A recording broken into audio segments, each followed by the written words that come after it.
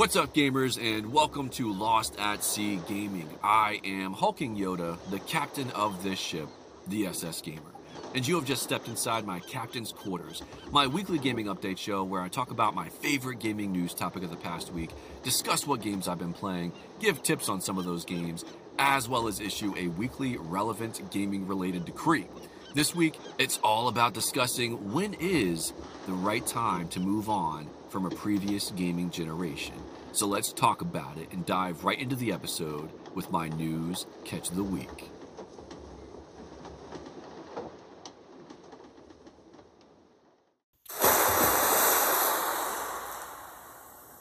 Gamers, whenever I look at my catch of the week, I always try to look back at the previous week that was, or whatever the most recent big piece of gaming news that really resonates with me is that I want to talk about. And this week, there wasn't really any major announcements or anything like that.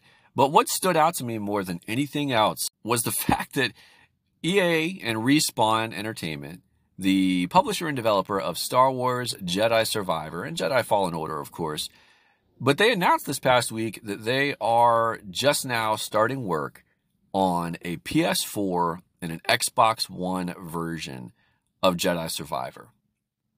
And to me, I just immediately threw my hands up in the air and said, but why? There are lots of reasons here that I want to cover as to why I don't feel that this makes any kind of logical sense at all. So first off, let me just talk about the length of a gaming generation, because the big question I want to answer and kind of discuss or kind of debate out there into cyberspace is, when is the right time to move on from a previous gaming generation? Well, you look at generations in the past, right? And for the most part, I would say up until the Xbox 360, PS3, and Wii era of gaming, every generation typically lasted anywhere from 4 to 6 years. So within that sweet spot, but it was always typically, 5 years. 5 years we'll get a new console. And if you look back at history, that is what it will show you. Between the PS1 and the PS2, there was 4 years between 1996 and October of 2000. Between the PS2 and the PS3, there was 6 years between October of 2000 and November of 2006. The Xbox was unique in the fact that it came out a year after the PS2. So it came out in 2001, November. And in November of 2005, 4 years later, they wanted to get a jump on the competition. So they released the 360 that year earlier, and that was 4 years. My point is, you look right in there, and that right there is kind of proving my point. Sony kind of stuck. Now, when you look at the PS4 and then the Xbox One as well, both consoles, they came out within a week apart in November of 2013. And we did not get the next console upgrade, the next generation, if you will, until November of 2020. Which was a whole 7 years later. Now, I know that there was a lot of people at the time saying that they were honestly still content with the Xbox One and PS4 era to keep going. So when you think about that, 7 years is a long time. Gamers, I remember at that point in time, even when I got to 6 years, not that I was, I would say, in a negative place with gaming, because I've never really been in a negative place with gaming. It's always just remained that top passion of mine as far as hobbies are concerned. And when it came to the 6th year, the 7th year, even I was getting kind of antsy. I'm like, all right, well, where is the next generation? Like, I want to see the next hardware. It was always kind of just I don't want to say a rite of passage every 5 years or so, but it was just a fun event to look forward to. And you know that every 5, 6 years, you have something new and fresh to kind of refresh and re-energize the whole medium, if you will. New controller designs and console designs and features and just the technology and graphical aspects of all the upgrades and things that come with a new generation. It was always exciting times for me and a lot of my friends at the time. So when we got to a 7th year that this generation lasted for the 360 and the PS3, it was just like, man, was that too long? And that is where we started seeing the beginnings of what I would call and what the industry calls iterative consoles. So when you really think about that and you think about 7 years, that is a long time on one generation of hardware. Now, I get it. Iterative consoles really kind of started to catch fire, I guess, if you will, in the Xbox One, PS4 era with the PS4 Pro, the Xbox One X. But believe it or not, gamers, those are not the first, what I would consider, iterative consoles. To be honest, you think all the way back to the PS1. And I mean the PSONE, the number one spelled out. If any of you are too young to remember what a PS1 is, that was the really tiny PlayStation console, the original PlayStation, and they spelled out the number one, and it was almost kind of like a white gray. It wasn't even like the darker gray that the regular PlayStation was. And it was more portable. You could put a little screen on it and everything. I mean, that was really the kind of first foray into an iterative console. I would say that PS2 continued that with the PS2 Slim.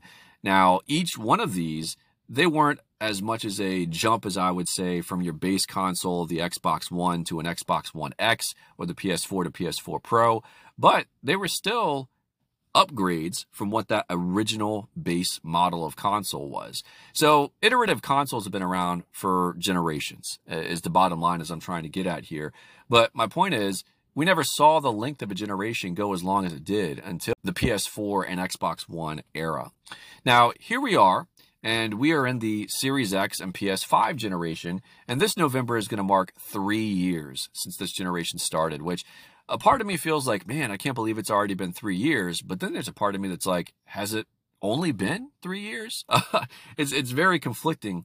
But when I see something like Jedi Survivor has been announced as, hey, we're actually going to be making a PS4 and Xbox One version, I say why? Because here's a few things for me, and the reason why I want to ask this question of when do we move on from previous consoles. So from the outset, Jedi Survivor was announced as a next-gen only game. So I would assume that from a business standpoint, if you're Microsoft and Sony, you're going to want people, gamers, to adopt your next-gen console. Therefore, you need incentives for those people to want to upgrade. Well, I would say the major incentive for upgrading to a next-generation console is not just the bells and whistles and the tech, but also games that you can't play on the current hardware that you may already own. So if somebody has a PS4 or a PS4 Pro and say they haven't taken the step to upgrade to a PS5 and they see this announcement of Jedi Survivor, but they were debating on getting a PS5 because they're a massive Star Wars fan and they loved Fallen Order and they want to be able to play this, well, now you may have just stopped them from getting a PS5 because, oh, well, why do I have to buy a PS5 then? I mean, I get it. It's probably with a year or so away before it's released. But hey, I can still enjoy my PS4 because guess what? God of War Ragnarok is on PS4. Horizon Forbidden West is on PS4. There's so many games that have been cross-generational. And don't get me wrong, I do feel and agree that when a console generation changes, I do feel that there should be cross-generational games that bridge the generational gap for that first year or two max. So there is the answer ultimately to my question here. When should you move on, or developers and we as a community of gamers move on? And I'm not telling everybody what to do. I'm just saying, in my opinion, I feel like 2 years, after 2 years, the generation that's new has been on the market at this point. All right, from that point on, I feel like we need to be just purely, in this case, PS5 and Series X releases only. Because I feel like you're given 2 years to your supporters and your fan base to have the option and the opportunity to upgrade. And if they haven't upgraded at that point, what are they really waiting for? Are they really the consumer that you want to have with you throughout the rest of your generation that you're currently in? Do you want to waste that much time of this generation having last generation hardware, in a sense, hold you back or take up time and resources developing for all these generational consoles? And that was my other point with Star Wars, is I would much rather EA and Respawn funnel all their resources and all of the, whether it's monetary or just the body count of people and developers, I'd rather all of that be focused on, hey, let's move forward with Jedi as a series, not move backwards or stay stagnant with Survivor and go backwards from a generational standpoint. Let's move forward and look at the third Jedi game in this supposed trilogy, and let's start working on that. But and if that had been the announcement, hey, we've just started work in pre-production on Jedi Survivor's sequel, woo, I would have been super stoked. Oh man, would I have been excited. But to tell me that you're just starting production on a PS4, Xbox One version of the game, I just don't understand. You're taking away incentives of people wanting to upgrade for the next gen consoles. You are also, in my opinion, some people could take that as disrespect and a slap in the face that bought this generational game. Well, you were touting it as like a next gen experience, but now you're pretty much telling me that people can still experience this on last gen. And don't get me wrong, I get it. I understand that the game is going to be completely, I won't say completely. It'll be very different as far as certain technological aspects of it, maybe in the background, the frame rate, the graphical details, maybe here or there. But are there going to be things that we really, really notice? Because you look at something like God of War Ragnarok or Horizon Forbidden West, as I had mentioned earlier, and you look at the two generations and you look at the two versions of the games, and there's not a whole lot that you can massively differentiate visually from those games. And even from a gameplay standpoint, from what I know of it, you don't really pick up or notice a whole lot. Yes, when you're playing the PS5 and full 4K and things like that, you can, wow, this looks great. And then there's the DualSense aspect with the PS5 as opposed to the DualShock 4. I get it. But at the same time, I still feel like it's not a full-on next-gen like what it could be. And that's where I'm at. I'm just kind of frustrated. I still see PS4 and Xbox One games being released. And this November is going to be a decade, 10 years since these consoles released. And yet we are still starting development on and creating games and releasing games on these consoles. Again, I understand there's also the point of, well, from Microsoft and PlayStation standpoint, there are millions upon millions upon millions of owners of these consoles. So we still have a revenue stream that we could pull from all those millions of people that are a lot more than PS5 and Series X is in their install base. Well, I get it, but you're slowing down, in my opinion, potentially your increase of that install base for PS5 and Series X by not giving people reasons to upgrade.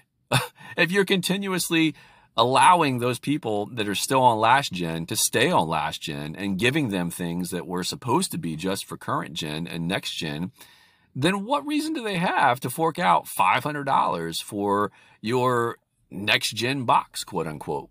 It just baffles me, gamers. I don't understand it at all. And it really disappoints me that we are still seeing this happen almost 3 years into the Series X and the PS5's generation, because I feel like we're almost at the halfway point. I would say probably by next summer, maybe even as far as next fall, I would say as far as this console generation is concerned, PS5, Series X, I think that is where we're going to be. Honestly, that's probably going to be the halfway point from Sony and Microsoft standpoint. Now, I know there's been talk about iterative consoles for both. Microsoft's already come out and said, boom, we ain't doing an iterative console. The Series X is considered our iterative console. The Series S is the base console this generation for us.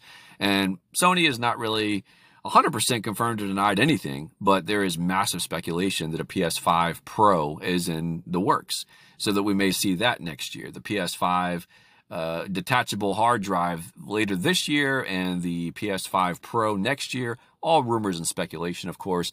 My point is, though, is come on, guys. Like, we're already almost halfway through this generation and we're still getting cross-generational games being announced for last gen.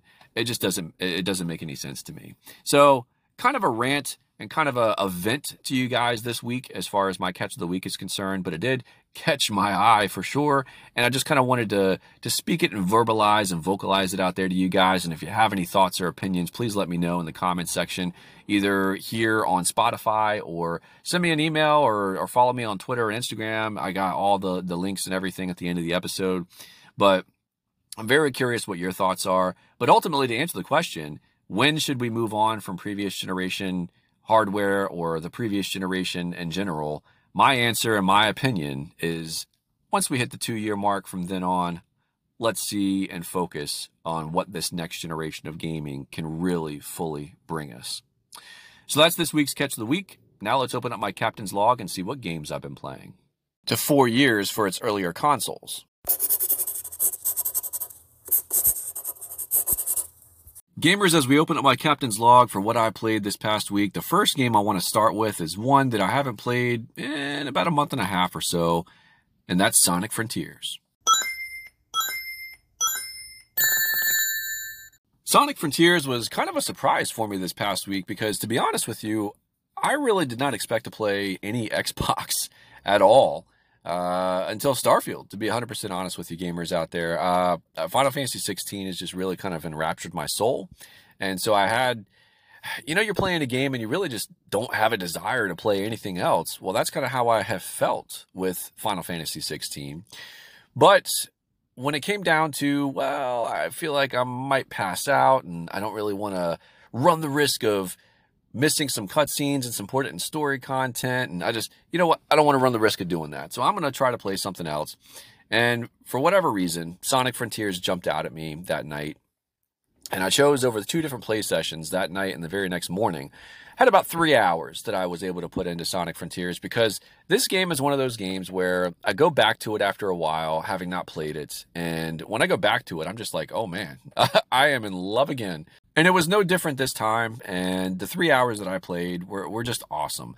If you have been following and listening to me for a while, the last episode, the last Captain's Quarters, where I talked about my time in Sonic Frontiers, I had just gotten to the 3rd island, Chaos Island.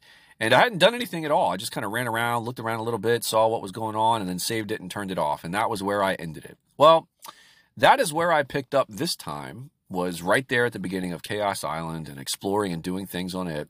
But since I had last played, Sega had released the next part of the update that they had promised. And, I had done actually a Catch the Week months ago on the timeline of what the Sonic releases were going to look like as far as DLC. And this was the second portion of that, which was all about Sonic's birthday. So I did have the option when I first loaded up the game to go into it with the different banners and wardrobe accessories and things like that, and music and different the Coco, the little guys that you can collect and then trade in for upgrades to your speed and your health.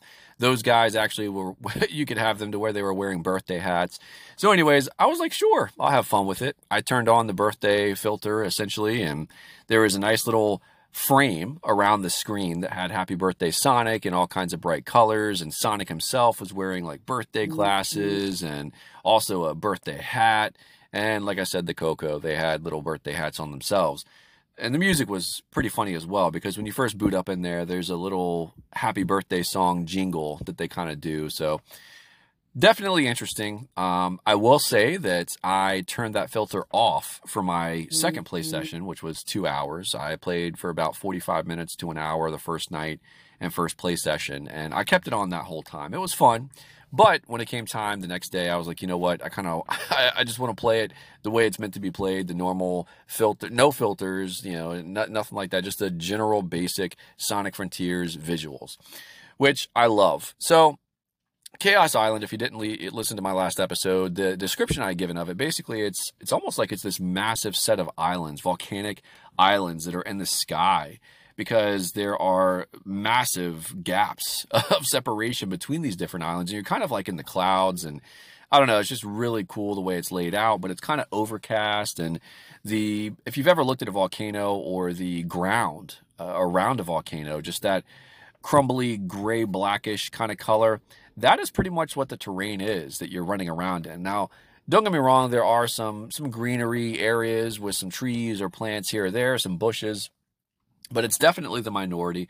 And of course, you have all of the ruins that have been left from the race of beings that used to live here in these locations, that you've come across these ruins on the other 2 islands that I've played as well.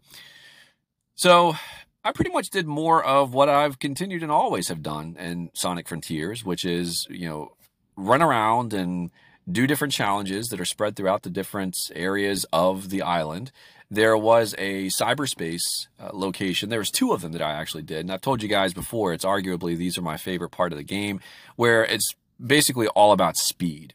There are different challenges that you can get completions on and get vault keys for the completion of each challenge, like beat the top score, complete the challenge, get 20 rings, all these different things. And if you do all of them, you get an extra vault key. And vault keys are what you use to have access to and unlock access to the crystals, the chaos crystals. So I've thoroughly enjoyed what I was able to do in the 3 hours that I played. I did get to meet the character, the friend of Sonic, that is kind of trapped in between realms, if you will, and this island. And it's Tails, who is my favorite Sonic friend, if you will. And if you grew up in the 90s like I did, then it kind of makes sense, in my opinion, that Tails would be the guy that is my most favorite. Knuckles, I get it, is probably a very close second, but I just feel if you grew up in the 90s with those games, I mean, there was just something about Tails. There was no way you were not going to like this character. So as Sonic, I meet up with Tails, and basically the way it's been on the previous 2 islands is you have to do certain challenges around the island, and these challenges, they'll give you specific items that you'll need a certain quantity of to continue to, I guess, bridge the gap between realms and get Tails completely in one over the other, as opposed to being split between the two. So I continue to do that, and it's just a lot of fun. I mean, especially when you are just really feeling that sense of speed. I had a boss fight. I don't know if it was a full-on boss fight. I considered a mini boss fight. It definitely wasn't a Titan in the sense of, hey, this is the final Titan of the island like I've had in the past. But it was a boss fight that was pretty epic. It was right up there with those other Titan boss fights that I've had in the previous 2 islands. And it was just a lot of fun. I mean, I thoroughly enjoyed my time with it. If I had all the time in the world, gamers, I would definitely see myself as putting this as a focal game of mine, where I just focused on it, and this is all I would play until I probably got all 1000G, because I had made the declaration that I was going to do a quest for 1000G on this game, which means that I'm going to try to go for all 1000 gamer score in the game. And I'm still planning on doing that as I pick away at it. And so ultimately, I just had a really great time in Chaos Island, completing challenges, upgrading some more of Sonic's health, and his speed really is what I was focusing on. When you have the option between speed and ring capacity, I really have seen that speed is really the priority, at least for me, because especially when it comes to those cyberspace challenges or levels, I mean, that speed is what it's all about, really. And if you have the higher your speed, the quicker you're going to be able to defeat all those challenges, get all those keys. So that was my time this past week in Sonic Frontiers.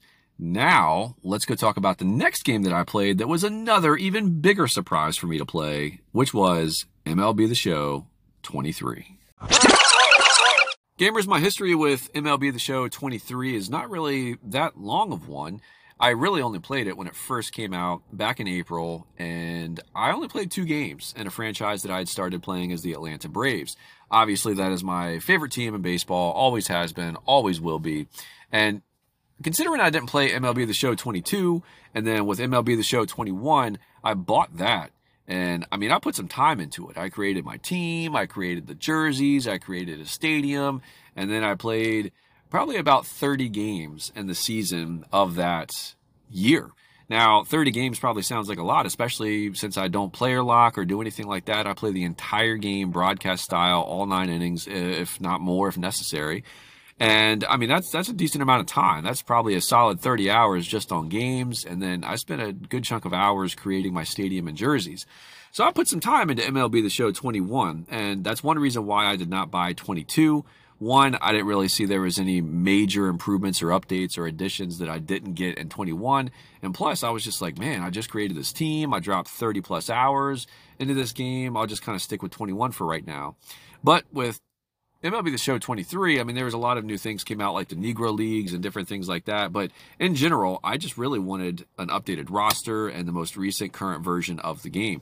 So thankfully, it is on Game Pass, so I was able to check it out without having to fork out another $70 for it, at least initially. And I got to tell you, I'm pretty much at the point where I think I might go ahead and buy this game because I have enjoyed playing it that much. This past week, believe it or not, I was able to play 5 games more in that franchise. I started out at the beginning of the franchise, the season, with 3 games against the Nationals, 2 of which I had already played way back when I first tried out the game. So in this play session, it was actually over the course of multiple play sessions in a couple of days because I just kept going back to it. I was like, man, I'm just loving this. And I played the game against the Nats, and unfortunately, I lost this game, but I was still enjoying it enough to where I wanted to keep playing. So up next was a 3-game series that I could play against the St. Louis Cardinals. Now, the first 2 games of that series, I actually did really well and won those games.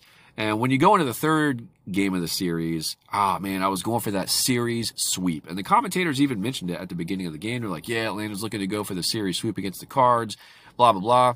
Man, it was one of those games, gamers, where it started off, nobody was scoring.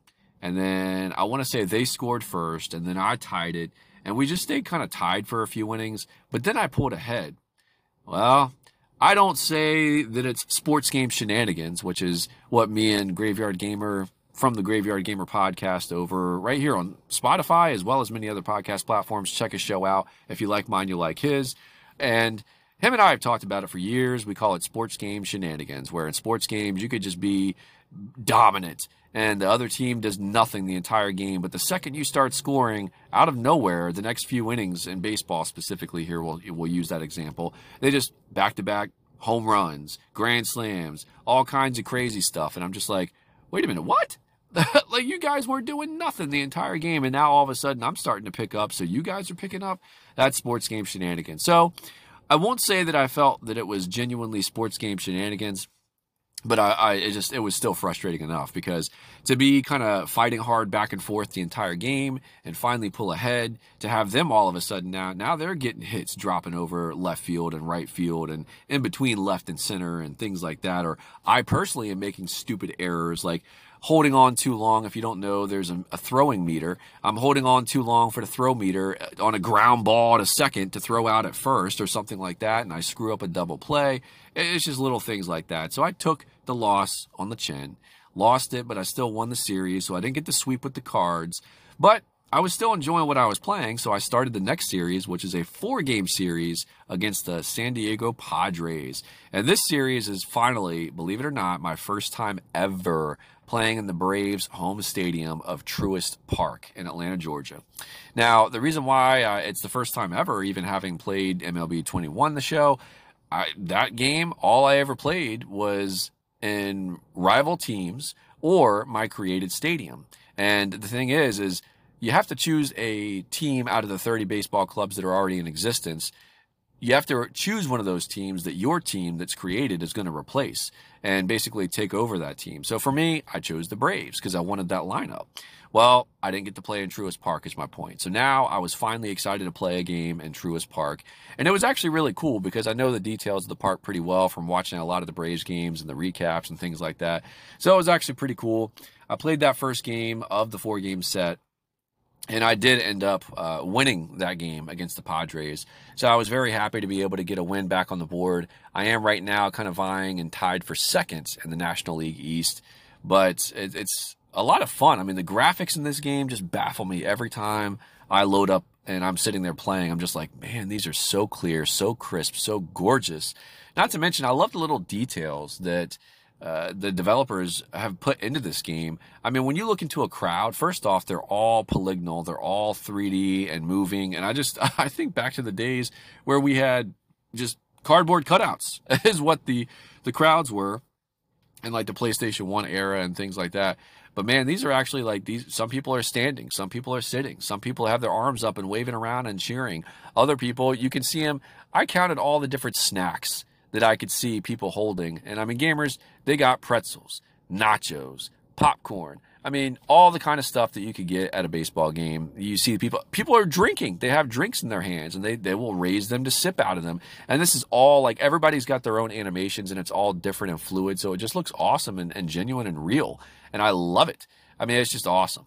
So there's just so many little details that are in this game that if you love baseball, I even love the presentation. I love how each game is just catered to its market, whether it's the South market for like the Atlanta Braves or whatever the case may be, whether it's a broadcast style or you have nationally televised games which are broadcast differently, the different graphics for using the team logos and the scorecard and everything.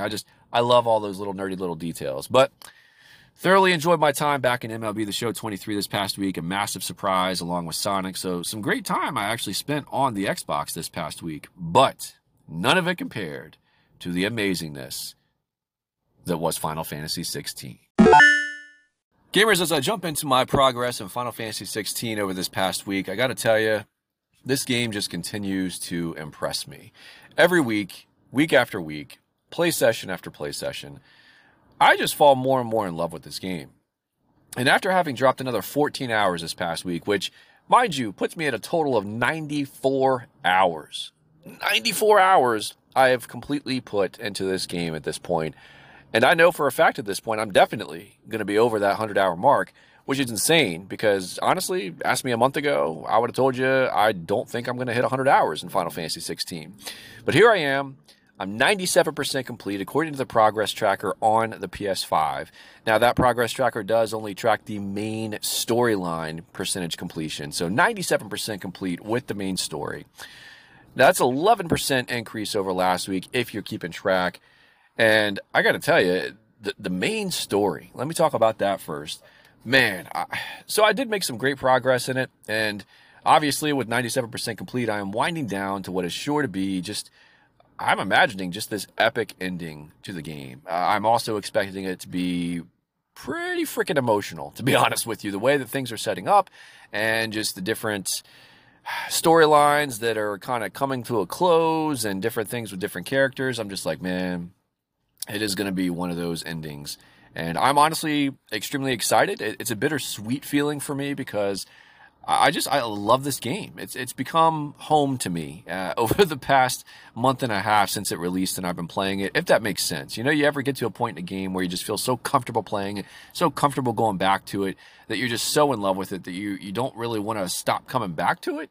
And it's kind of awkward going to the next game, transitioning out of what you've been doing so much of over the past month or two in this case. Well, that's kind of where I'm at with Final Fantasy XVI. And specifically what I did, though, in that main story, it did take me to the continent of Ash. So there's 2 continents in this game, and the bulk of the game you spend on the continent of Storm. These are the twins, is what they call them in the game, the twin continents, Storm and Ash. So Ash has been kind of built up over the entire course of the game as this kind of a dark and foreboding continent. And don't get me wrong, it was. And it was a lot of fun to explore because finally I was able to travel through the kingdom of Waloed and its western shores all the way across the continent to the east to essentially marshal in the capital of Stone here. And that's where King Barnabas, or Odin, he is the dominant of Odin, the icon. And he's waiting for me there now. And the final showdown with him and the final mother crystal in the game, as far as we can tell, to destroy. And this mother crystal is called Drake's Spine. And I loved in the game that aspect of it too, that all the mother crystals, they weren't just these blank crystals, you know, it just wasn't just generic mother crystals. No, they all had Drake's spine, Drake's eye, Drake's breath. So they all related in some way to a dragon, which I thought was actually just really cool because the developers could have easily very much just left it at a mother crystal. It's a crystal. But I love that little tiny little nuance and that detail. So there are some great story moments with Clive and I'll just say his group, his party along the way. I mean, I just loved the massive area that you have to cover as you are going across the continent of Ash. There are some great boss fights and story revelations that happened during all this and just some really cool locations that I knew as I came across them, just kind of passing through at that point in time, that there's no context to these areas at that point, but I could just tell by the names of the locations and the way the game had been so far up to this point that guaranteed I'm going to be coming back here on some side quests that are going to give me that context and just probably be really pretty cool. You also really get an origin story of the game's world of Valistia as you, the player, know it during these segments of story. And I loved every ounce of it, just to kind of get that backstory and that understanding of why certain characters and things are happening to the level and the way that they are. It was just really awesome to be able to get an understanding of that and see what had happened all those centuries ago and kind of understand why the main antagonist of the game is so bent on doing what they want to do. So where I'm at in the main story now, I'm pretty sure it's probably going to be the last main quest or maybe the next to last main quest. But the way everything is going right now, everything is lining up for this to be the end game. This is it. So I'm very excited, again, but bittersweet, to be coming to a close with the story. But I got to tell you, there is a ton of side stuff for me to still do in this game. Before I had the option to go to finalize the main quest, the amount of side quests that just dropped in, there was at least 8 of them that dropped into my lap. And all of these side quests just look and sound, for the most part, I would say all but maybe 1 or 2, just sounded awesome. I mean, I was super stoked to get started on doing these side quests, because each one of them, they all kind of pertain to a main character or a piece of lore from the game that you actually, oh my God, I get to understand, like I get to see what that is, or I get to understand who this person is or where this came from, you know, that kind of thing. And I am very excited to get really just lost in these side quests. I was only able to complete 1 of them so far, and I'll talk about that a little bit later here in a sec. But man, these side quests just look legit. I think it's funny because the game started off so... I was very much on the fence about this game at the beginning, and looking at it ahead now 94 hours later, it didn't take that long for me to get here, but man, it's just looking back to where it started. And the same thing with side quests, how they started out being very much like, oh, these are almost pretty much just fetch quests, like what is this? And to see where they have come pretty much almost after that first batch of side quests, and just they've consistently gotten better and better and better throughout the course of the game. So I can't wait to get to these side quests. In addition to that, I still do have some notorious marks to take out on the hunting board. Right now, there are 4 that are on the hunting board that I haven't defeated yet. And those 4 will give me a total of 27 marks defeated, which means there's still 5 left that haven't dropped in there yet, because there's a total of 32 in the game. So I still have to take out all the marks. I still have to do all these side quests. I also have 3 more chronoliths to complete. And if you've listened to the show recently, you'll know that I've made my way through at least the 1, but over the course of the last week, I was able to knock out the others, the 3 that I came across. And I got to tell you, it's just been really exciting each chronolith whenever I defeat it, because the first chronolith, I ended up completing it with literally 6 seconds left. Well, that was nothing compared to the second chronolith that I defeated with 0.2 of a second left. And then the next 2 chronoliths that I defeated, it really wasn't about the time. It was really more about my health. And I was just about dead on both of those chronoliths, but was able to pull it out and make it a successful attempt. So I just have 3 of those left because there's 7 in the game. And I look forward to getting to those. The Garuda, or the wind-oriented chronolith, I got to be honest, I'm not really looking forward to going back to that one, because I've tried it before once or twice, and I just really don't like those moves, to be honest. So I'm going to have to just kind of pace myself when I go back to it. But regardless, I am very much just absolutely still loving my time in this game, even though I'm just about 100 hours into it. But out of everything that I played this past week in the game, and all the other games that I played that I talked about, what ended up being my highlight of the week?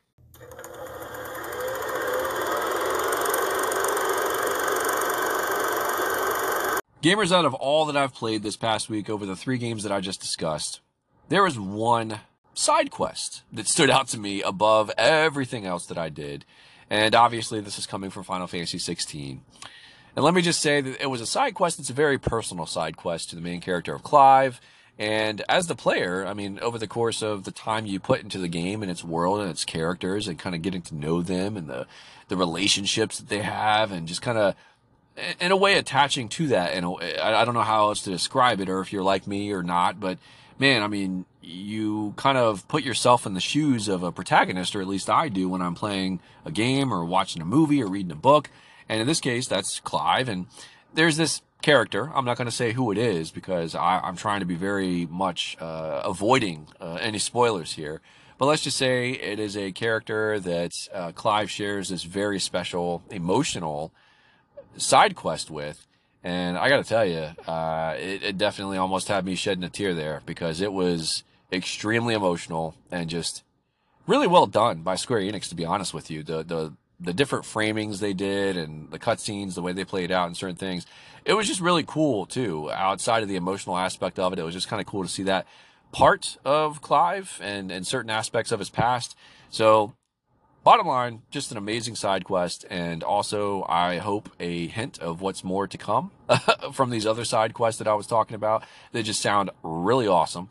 So I cannot wait to see if more of them are very much in line with what this was. And as I said, I mean, the side quests in the game have just gotten better and better and better as the game has gone on. So definitely was, anytime there's a game and a scene or a sequence that is making me about to cry, that just definitely, man, takes the cakes for me. So highlight of the week. Now let's go open up a chest of buried treasure gaming tips I have for you in Final Fantasy XVI. My tip for you this week in Final Fantasy XVI is all about making sure you have the right items, the right crafting items in order to craft the best weapon in the game on your first playthrough, and that weapon is Götterdämmerung. Now, this sword, I say, is the best weapon on your first playthrough because it's not the best weapon in the game. Just like every Final Fantasy game, the best weapon is always the Ultima weapon. You can't get that, though, unless you're playing on New Game Plus.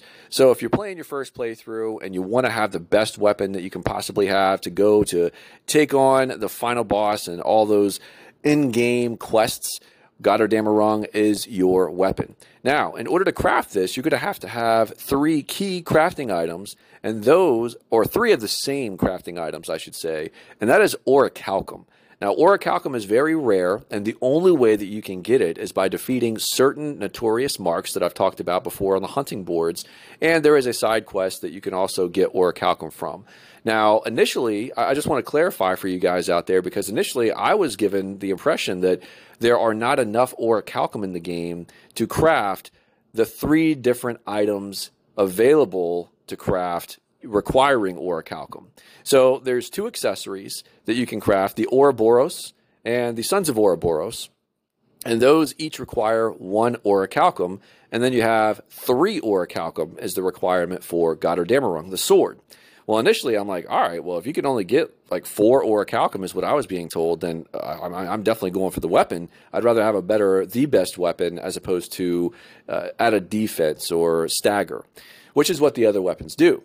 So for me, I made it a point that, all right, when I get orichalcum, I'm not even touching it, because you get the crafting recipes for the Ouroboros before you get the crafting recipe for Götterdämmerung. So if you're completely unaware of this as you're playing through the game, you may have no idea, and if you're like me, as soon as I had enough of the crafting items to craft a certain accessory or weapon, I was doing it. So knowing this ahead of time, I was like, all right, I'm not touching orichalcum until I have everything needed and I craft Götterdämmerung.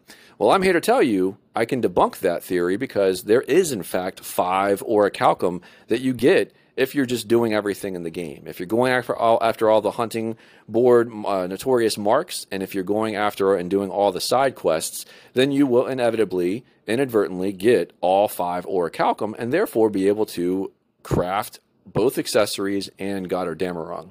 So I just wanted to put that out there as a tip to clarify, and just to let you guys know and be aware that you have to do certain side quests as well as those 2 notorious marks on the hunting board. So happy hunting. Hopefully that helps you guys out. Now it's time to check in with my monthly gamerscore quest and trophy level progress updates. First up, trophy level progress. Gamers, if you followed my trophy level progress month to month and you heard my last month's episode, then you'll know that I had a trophy level of 237, 90% towards level 238, and I had given myself a goal of reaching trophy level 240 by the time of this recording. Was I successful in doing that? Well, let's see how many trophies I unlocked and ultimately where that left me. Over the past month, I was able to unlock 28 trophies. 27 of which were bronze, and 1 was silver. Was that enough to get roughly 2 trophy levels further? Gamers, it was not.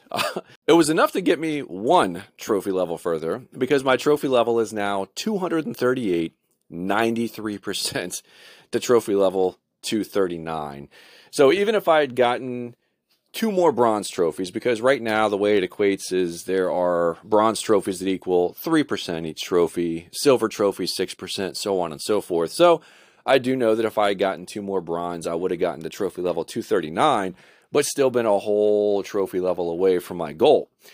So at this point, my new goal that I'm going to give to myself by the end of this month, I'm still going to give myself a goal of reaching trophy level 240 because, again, I'm right there in the final stages of Final Fantasy. There's a lot of silver trophies, gold, bronze, all kind of mixtures of things. Plus, I'm wanting to finish up Burning Shores and Horizon. I feel pretty good about the fact that by the next month's recording of trophy level progress, I should be able, between those two games and all the trophies that come with, I should be able to get to that trophy level 240 by then. So, check back next month to see if I was successful in doing so. So that's this month's trophy level progress update. Now let's go check in on the Xbox side of things and see how I fared in my gamer score quest goal.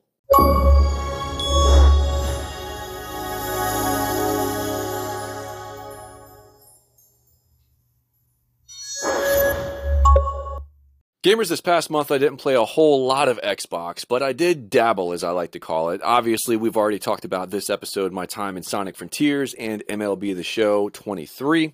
But I didn't really go into the details of these next two games because cumulatively, I only played 1 whole hour between them.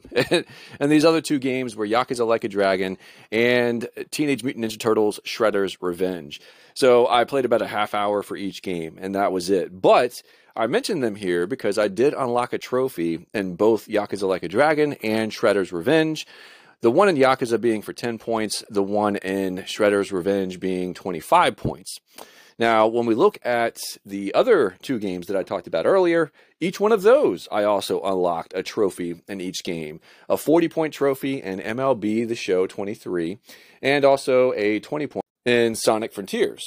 Now, if you were following the show, last month I had a gamer score of 295,122, and I'd given myself a goal of reaching 296,000 by this recording.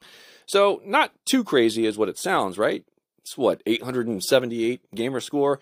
Well, between the 4 games and the just few hours that I played, was that enough in the achievements that I just listed off that I got? Well, if you're quick with math, then you'll probably know that the 4 achievements I unlocked were for 60 gamer score, which, last time I checked, was not enough to get me to my goal. I currently sit at 295,217 gamer score, and therefore will be still retaining my goal of reaching 296,000 by September and the end of August. Now, the reality is, am I actually going to do that? I don't know, because over the next few weeks, again, I've already talked about Final Fantasy and completing it, as well as Horizon Forbidden West, Burning Shores. I don't really know a whole lot of Xbox that's going to be happening between now and September 1st, but I tell you what, gamers, going forward for the rest of the year, Starfield, September 1st, early access, I'm there. And then between Mortal Kombat 1 and Alan Wake 2 and Assassin's Creed Mirage and a lot of stuff this fall that I plan on getting on Xbox, I do feel pretty confident that I should pass that 296. And also, if you followed me all season, my very first episode of the season, I give myself a yearly goal for gamer score and for trophy level. For gamer score, I really finally want to hit that 300,000 mark, that milestone of cracking that next 100,000. So I'm hoping that this fall with those games, I will be successful in doing so. But check back month to month, see how I progress, and see if it comes down to bottom of the ninth, bases loaded, 2 outs, and I'm up at bat, and I got to get just a base hit to win the game, and therefore hit my 300,000, to use a baseball analogy there. So that's this month's Gamer Score Quest update. Next up, I did promise you gamers last week, if you listened to last week's episode, that I was going to do an accessory review this week on the Starfield headset, since last week I did the Starfield controller. So now let's go see what my thoughts were and my review are for the Starfield headset. Accessory review. Gamers, I gotta admit that right now my hype level to get into the world of Starfield is at an all-time high, higher than it's ever been since the announcement of the game. And man, I tell you, Xbox knows how to drive that hype even higher, at least in my opinion. 2 months ago now, we had a press conference for Xbox that ended up showing off all kinds of different amazing looking games, and then there was the Starfield Direct. And at the Starfield Direct, even though they had already been kind of leaked and we knew they were coming, they showed off the Starfield controller and a Starfield headset, and immediately went on sale. Now, I already have a headset that I've been using for a couple years now on the Xbox, but when I saw this Starfield headset, I said, man, that is one sexy looking headset. I gotta get it. There's not even a question here. I'm getting the controller bar none, I have to get this headset. This just looks awesome. And to be honest with you, I had been for a very long time looking at the official Xbox headset, the wireless one, for a while and considering whether or not I wanted to go that route as opposed to the Lucid gaming headset, which was a phenomenal headset and treated me very well over the years that I had it. But there's just something about having that officially tied in or officially branded headset for your console, at least for me, because that's why I love the 3D Pulse headset and have used that for years now on the PS5. And now, with the Starfield headset, I can't wait to give you my review and my detailed thoughts. So, the way I do these accessory reviews, I don't give a numbered score. Basically, I'm going to tell you at the end whether I feel like it's a must-buy, you have to purchase this, or if you only really need to buy this if you're a collector of that kind of stuff. Or the third possible rating is just keep it moving. Don't even worry about it. Don't even look at it. It's not worth it. So first off, as far as the review is concerned, I'm going to start with the aesthetics as I always do, and the looks and design of this headset are just amazing. I love the colors. First off, I'll start with, what wraps around your head on the top, the headband, and it's a gray, kind of a gray-ish top that's plastic, but then underneath it, the cushiony part that rests on your head, it's this really nice red color. And on top of that, the side ear cups, man, they have that. If you've ever seen the officially branded Xbox headset, you'll know what I'm talking about.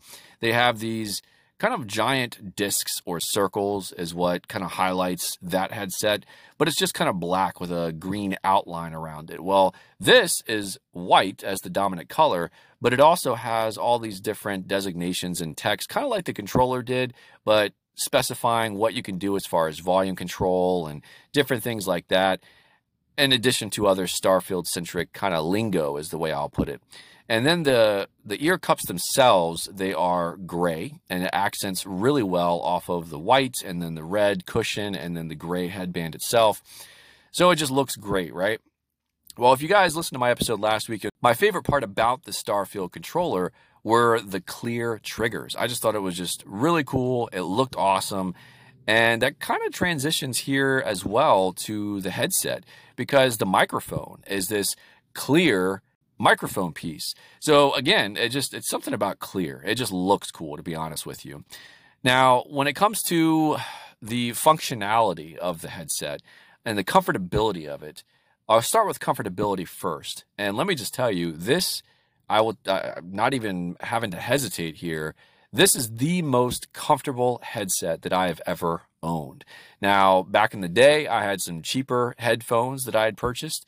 I have also had the 3D Pulse, as I mentioned, for years, the Lucid gaming headset, which is a notably high-end headset as well. But this is the absolute most comfortable headset that I have ever owned. I mean, it just feels extremely comfortable. Even with the 3D Pulse headset, sometimes I'll get my ears will start to hurt after extended use. That has not happened at all with this headset. It fits and feels so comfortable on the top with that red cushion, as well as those ear cups and the way they cup around and kind of form around my ears. Man, for me, it is just extremely comfortable. Now, in functionality, one thing I love about it is the fact that when you first turn it on, there is a gold button on the back of the left cup. And when you press and hold this in, it turns it on. But the best and coolest thing about this headset is the fact that it in your ear, it plays a boot up sequence sound effect string. So it has kind of like as if you're booting up into a system or you're booting up your ship. Obviously, it's Starfield, so it's tying into that in some way. So I just thought that was actually a really cool, just an addition to the headset that they didn't need to do. And I just thought that was awesome. Never really seen anything like that before. So that's a huge, huge, big positive for me when it comes to the headset. So obviously this is going to be outputting in Dolby Atmos because that is what the Xbox puts out in compatible devices, whether it's TV, soundbar, or in this case, the headset. So let me just tell you, I will also say, even better than the 3D Pulse, this is the best sounding headset that I have ever owned. So not only is it probably the sexiest looking, the most comfortable feeling, but it is also the best sounding headset that I've ever owned. It is phenomenal, the sound in this headset, the way it comes through, the clarity, the immersion, the surround sound feeling that it gives. And I also feel like it does an amazing job of suppressing sound from the outside, that noise canceling that you always see as kind of a disclaimer or a claim, if you will, on boxes of headsets. Man, I tell you, they 100% live up to that with this headset. It completely cancels out any kind of outside noise, outside of obviously really extremely loud noises. But man, it is just awesome across the board. I love the look of it. I love the feel of it. I love the sound. It is my favorite headset that I've ever owned up to this point. So what is the review rating? Well, if you haven't guessed it already, for me, it is an absolute must buy. Because even if you are an Xbox owner, but you're not looking forward to Starfield, I'd still say, I mean, it's not like it screams Starfield all over the headset. So you could still buy this. It's a cool looking headset, and you're going to get the best quality sound possible, at least compared to what I've experienced out of this headset. So I absolutely recommend buying this, bar none, hands down. If you're looking for a headset, this is absolutely worth the money. And it is roughly $120, $130. So it's up there in price, but I would say it's definitely absolutely worth it. So that's my accessory review for the Starfield headset. Now, let's go check out this week's Captain's Decree. Gamers, this week on Captain's Decree, I'm going to pose the question, are consoles and console generations better off for being longer, or should they be and would they be better if they were shorter? Now, when I talk about the time frames here of longer and shorter, what I'm going to use for this topic, shorter would mean a 4-year life cycle for a console, longer being 7 to 8 years. So about double the lifespan. So we'll just go with 8 for the sake of conversation here to make it easy. 4 and 8. So here's my opinion, gamers. There's pros and cons to both. Obviously, I feel like sometimes if you're going with a shorter life cycle of 4 years, developers may just be getting to master the inner workings of a console by year 3 or even 4. So just around the time they're really fully starting to capitalize on the power of that console and that generation as a whole, boom, they're hit with, hey, here's the dev kit for the next generation, and you got to get new games put out for it by, a year or so from now, so we can move on to the next generation. But at the same time, there is something to be said about stagnancy. And I go back to what I said in my catch of the week at the beginning of the episode, where after a certain point in the length of the 360 and PS3 life cycle and console generation, me and a lot of my friends agreed that we were starting to get, I don't want to say bored, but we were just kind of ready to move on, if that makes sense, after 7, 8 years playing the same generation and not seeing a whole lot of massive difference in what we were playing at the beginning of the generation to what was at the end of the generation. So I do think there is something to be said for having a shorter life cycle, because you look at the original Xbox generation, it was only 4 years, but man, as far as I'm aware, that generation of Xbox is looked back on very fondly.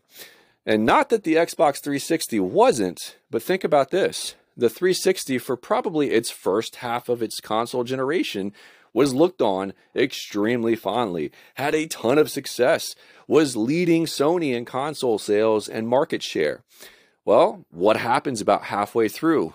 Oh, they change focus and start putting focus on the Kinect and all these different experiences and expanding the living room options to include everything in an Xbox. So that's all you want is an Xbox in your living room to do TV. And guess what? That then snowballed and bled into the launch of the Xbox One, the announcement debacle that everybody always still talks about to this day with Don Matrick and his really kind of just harsh words. So it leaves open the opportunity, a longer console generation leaves the opportunity there for things to kind of get off track. And to be honest with you, I look at the Xbox One and the PS4 generation as well, because look at the Xbox One. I felt like it started off pretty rocky, And by about the midway point, by about 4 years in, they had kind of found their place. And the back half of the generation with the Xbox One X was great going into the Series X generation. Now, the opposite can be said, though, because look at Sony. The PS3 started off pretty rough, and then it, in turn, in the back half, ended very well. So I think it can go both ways. Do I think that one is better than the other? Or I could tell you my personal preference. My personal preference would be 5 years. Right smack dab in the middle of that 4 to 8 year range that I had put out there. And I think 5 years is the perfect time frame for a console generation. I feel like that's just enough time to really get a good adoption rate from your consumer, as well as allow developers time to fully maximize the technology that's within these boxes by year 3, maybe the end of year 3, beginning of year 4, and give them 1 to 2 years, therefore, time to really show what these boxes are capable of, allow us gamers to experience those things and be ready to move on to the next generation before things get stagnant, or before the companies like, whether it's PlayStation making comments and deciding to go to sell technology and doing different things with the PS3 because of their hubris, or Xbox and then deciding to focus on Kinect and other things. Because not just us as consumers getting, I will say, bored or feeling stagnant with the generation, but also you got to think from the publisher standpoint and the console developer and creators, they are also probably after a point feeling stagnant or getting bored after 5, 6, 7 years. So then therefore you have the Kinects and the PlayStation Moves and, different things like that of the world. So I really feel like 5 years is the ultimate perfect time frame. But either way, regardless, as long as you're putting out solid games and experiences for gamers, I think that gamers will still come and enjoy the time they have, however short or long it may be, on your console.